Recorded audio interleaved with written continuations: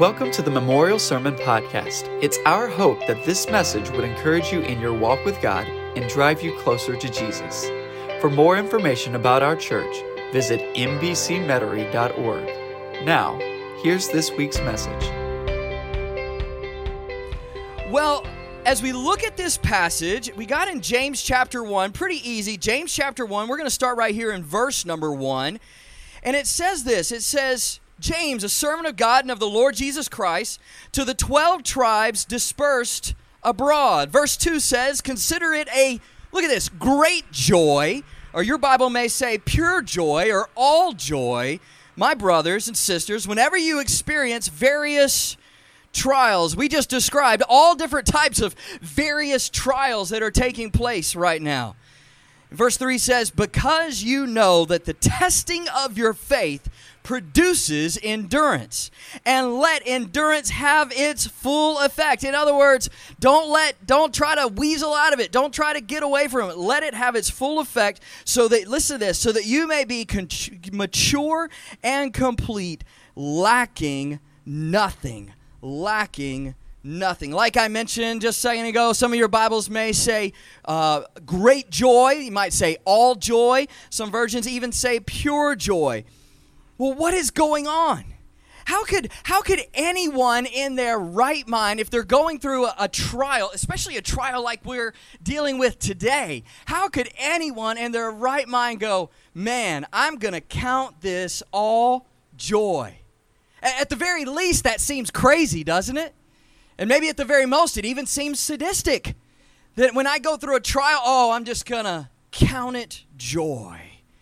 But here's what I want you to see this morning, is that you can experience great joy in the midst of a great trial when you realize how passionate God is, listen to me, for your good and His glory. We're going to put that up on the screen if you're watching online today. I want to say that one more time. You can experience great joy in the midst of a great trial when you realize how passionate God is. God is passionate about your good and His glory. So many times when we're going through a trial, we feel like God has abandoned us. We go, God, where are you? And the reality is God is closer than ever before. Anytime you go through a trial like you're going through right now, I want you to hear this loud and clear this morning. God is speaking to you. He's got your number. He has not forgotten you. He is working on you to make you better and to glorify His name. You see, a lot of us, when we look at this life, when you think of this life and what you're going through right now and what your family's going through right now, a lot of times we see this life as the main event. And then the afterlife, heaven and hell, sometimes we just think, okay, that's just tacked on to the end. But we look at this life as the main event. And can I tell you, nothing could be farther from the truth. The reality is, the main event is what comes after this life. Everything that we're going through right now is simply preparation for when we get there. I'll prove it to you. You don't have to turn there, but I just want to read it to you this morning. Matthew chapter 16, verse 26 says, For what profit is it to a man if he gains the whole world and loses his soul? Or what will a man give in exchange for his own soul? And then it goes on to talk about when Jesus is coming back. The Bible says, even if everything in your life was to go perfect, everything is fine. There's no COVID-19. You're making all the money in the world. You're rich. You're famous. You've got everything that this world says is successful. It says if you get all that, but you forfeit your soul, it's not worth it. So this life is not the main event.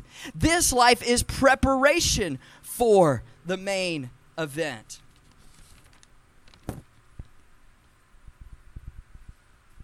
And the reality is, that's why Jesus came, He died, and He rose from the grave was in order to save your soul. Can I tell you this morning, you're here in the parking lot or you're watching us online, we're so glad that you're here.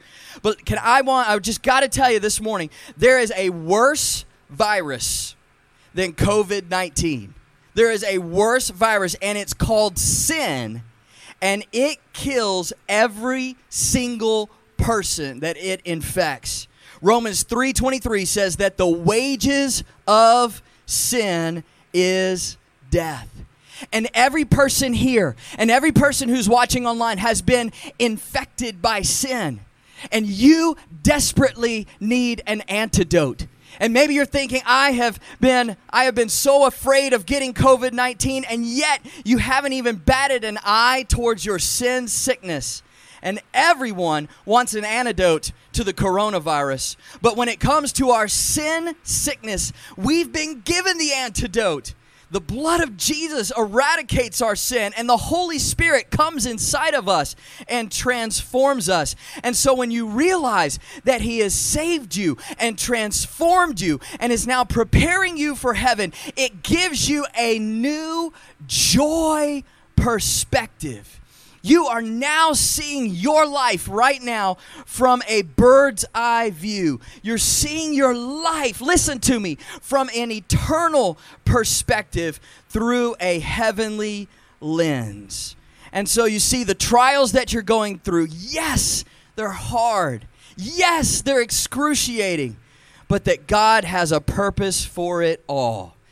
And so we're going to put this up on the screen, up on the screen if you're watching online, of how your joy perspective happens when you see your trials in a different way. And so if you got a little sheet of paper, I don't know if you're a person that writes in your Bible, but I've been kind of helping you out with different things as we take our notes. We're going to spell the word trial this morning. We're going to spell the word trial.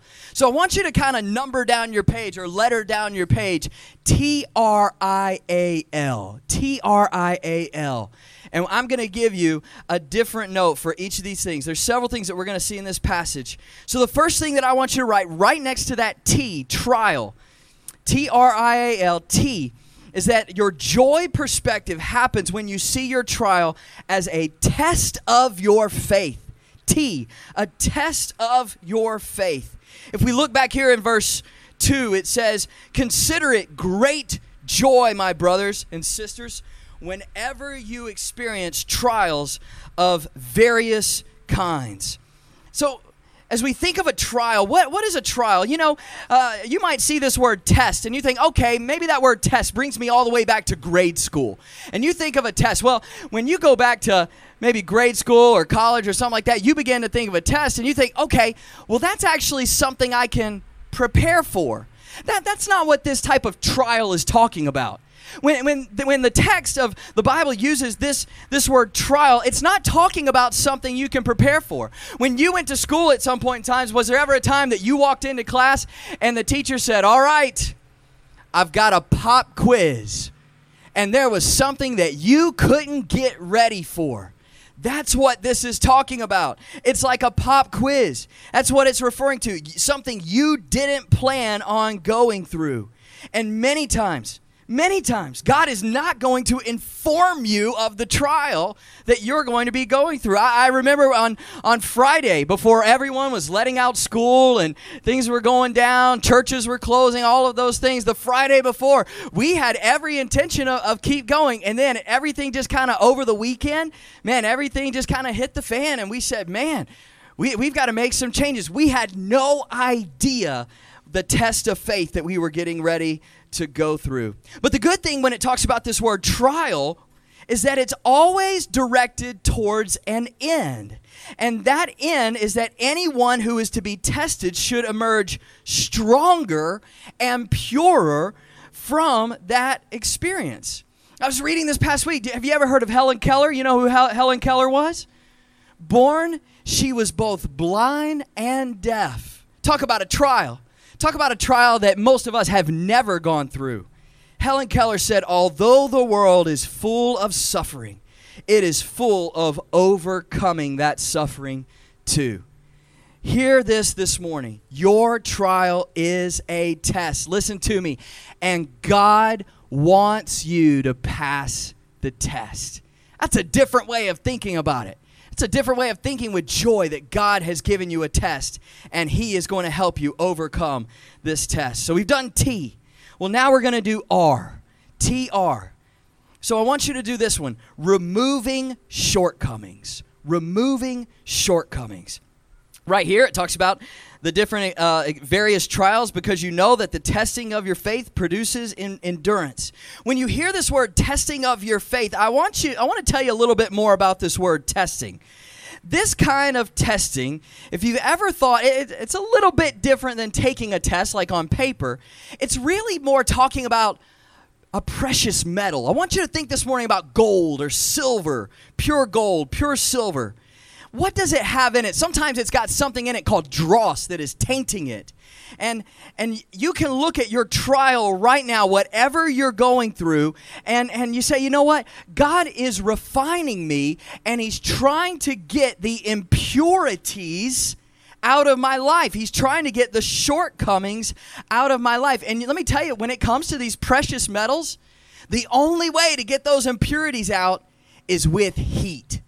And this morning, you're listening or you're watching here today and you're saying, oh, Pastor Dan, I feel the heat. Maybe you're in the parking lot this morning. You feel that sun. You're feeling the heat. And you say, oh, Pastor Dan, I feel the heat in my life. And I want you to hear this.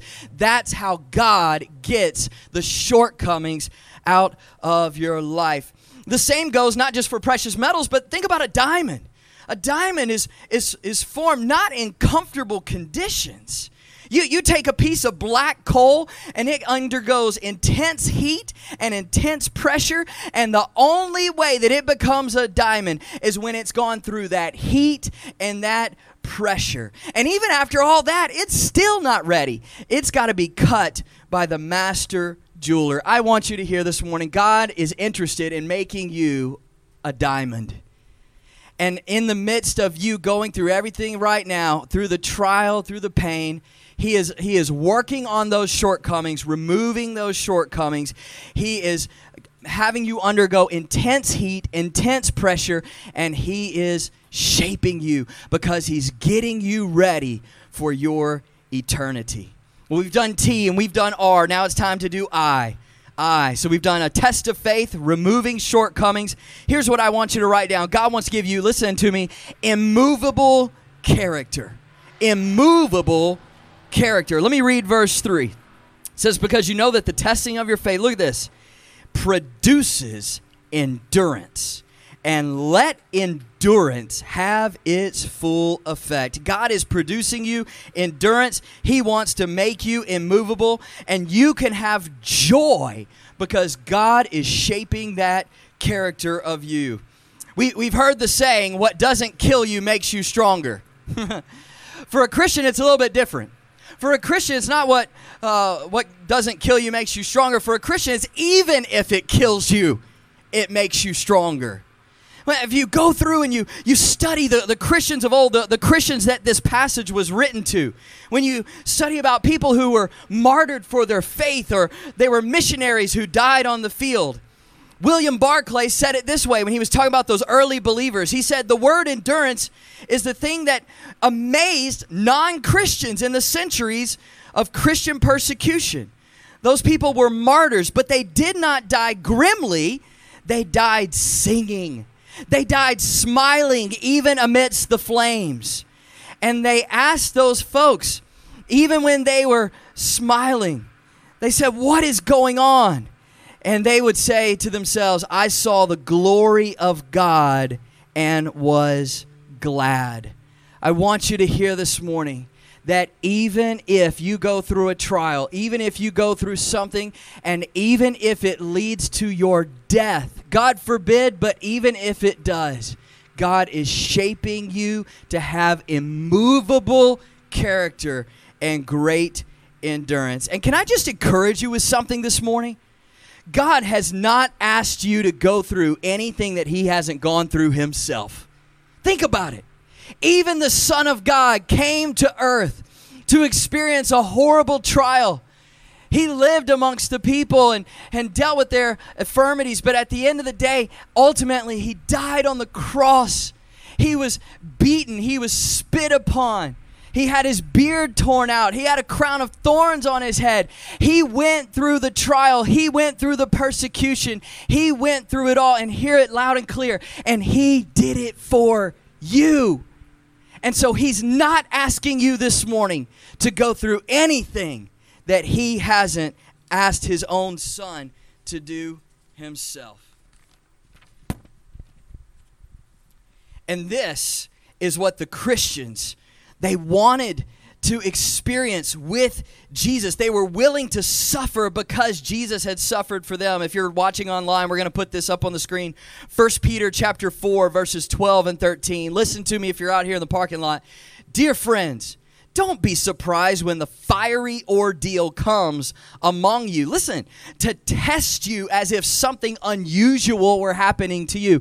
You might have thought everything that's going on in your life, trials at home, trials with the economy, trials with sickness, trials with being a mom or a dad, any of those things, you thought that that was unusual. Well, Peter says, don't think of it as something unusual happening to you. It says, instead, rejoice as you share, listen to me, share in the sufferings of Christ.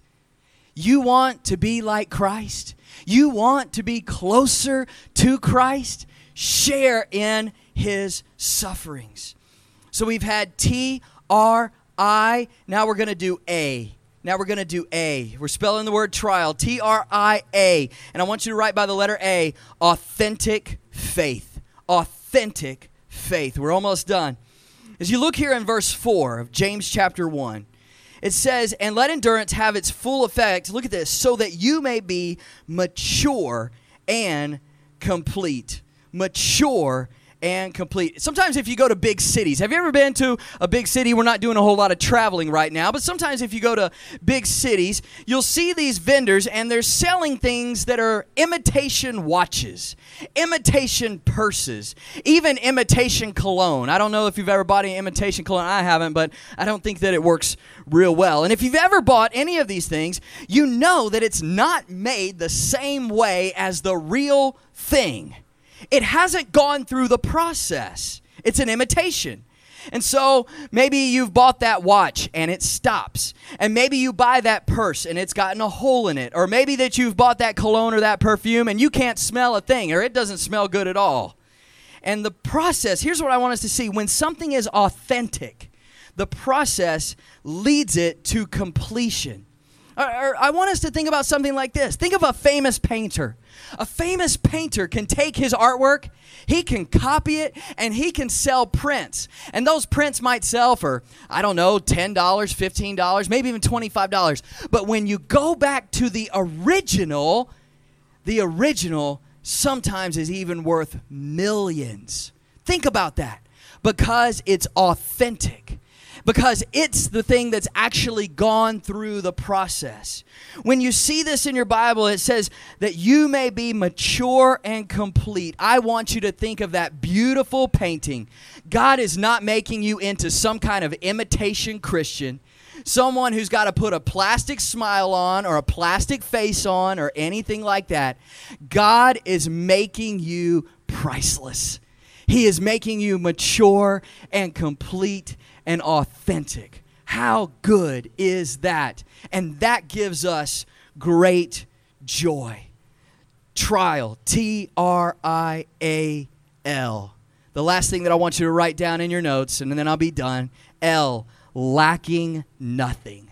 Lacking nothing. When you see that in verse 4, it says he wants you to be mature and complete. Last two words, lacking nothing. Now, this word lacking actually describes defeat. They would use this word if you were to go out and to fight in an army. Maybe you were to surrender to an army. And so as you think of a battle that's taking place, there were folks that would surrender to an army. They would give up the struggle, and they had a failure of meeting their goal. And so here's what it's saying. If the word lacking describes defeat, here's what I want you to understand. Is that then this verse is saying that God wants you to be mature and complete. Listen to me. Defeated by nothing. Defeated by nothing. Have you felt defeated by this virus?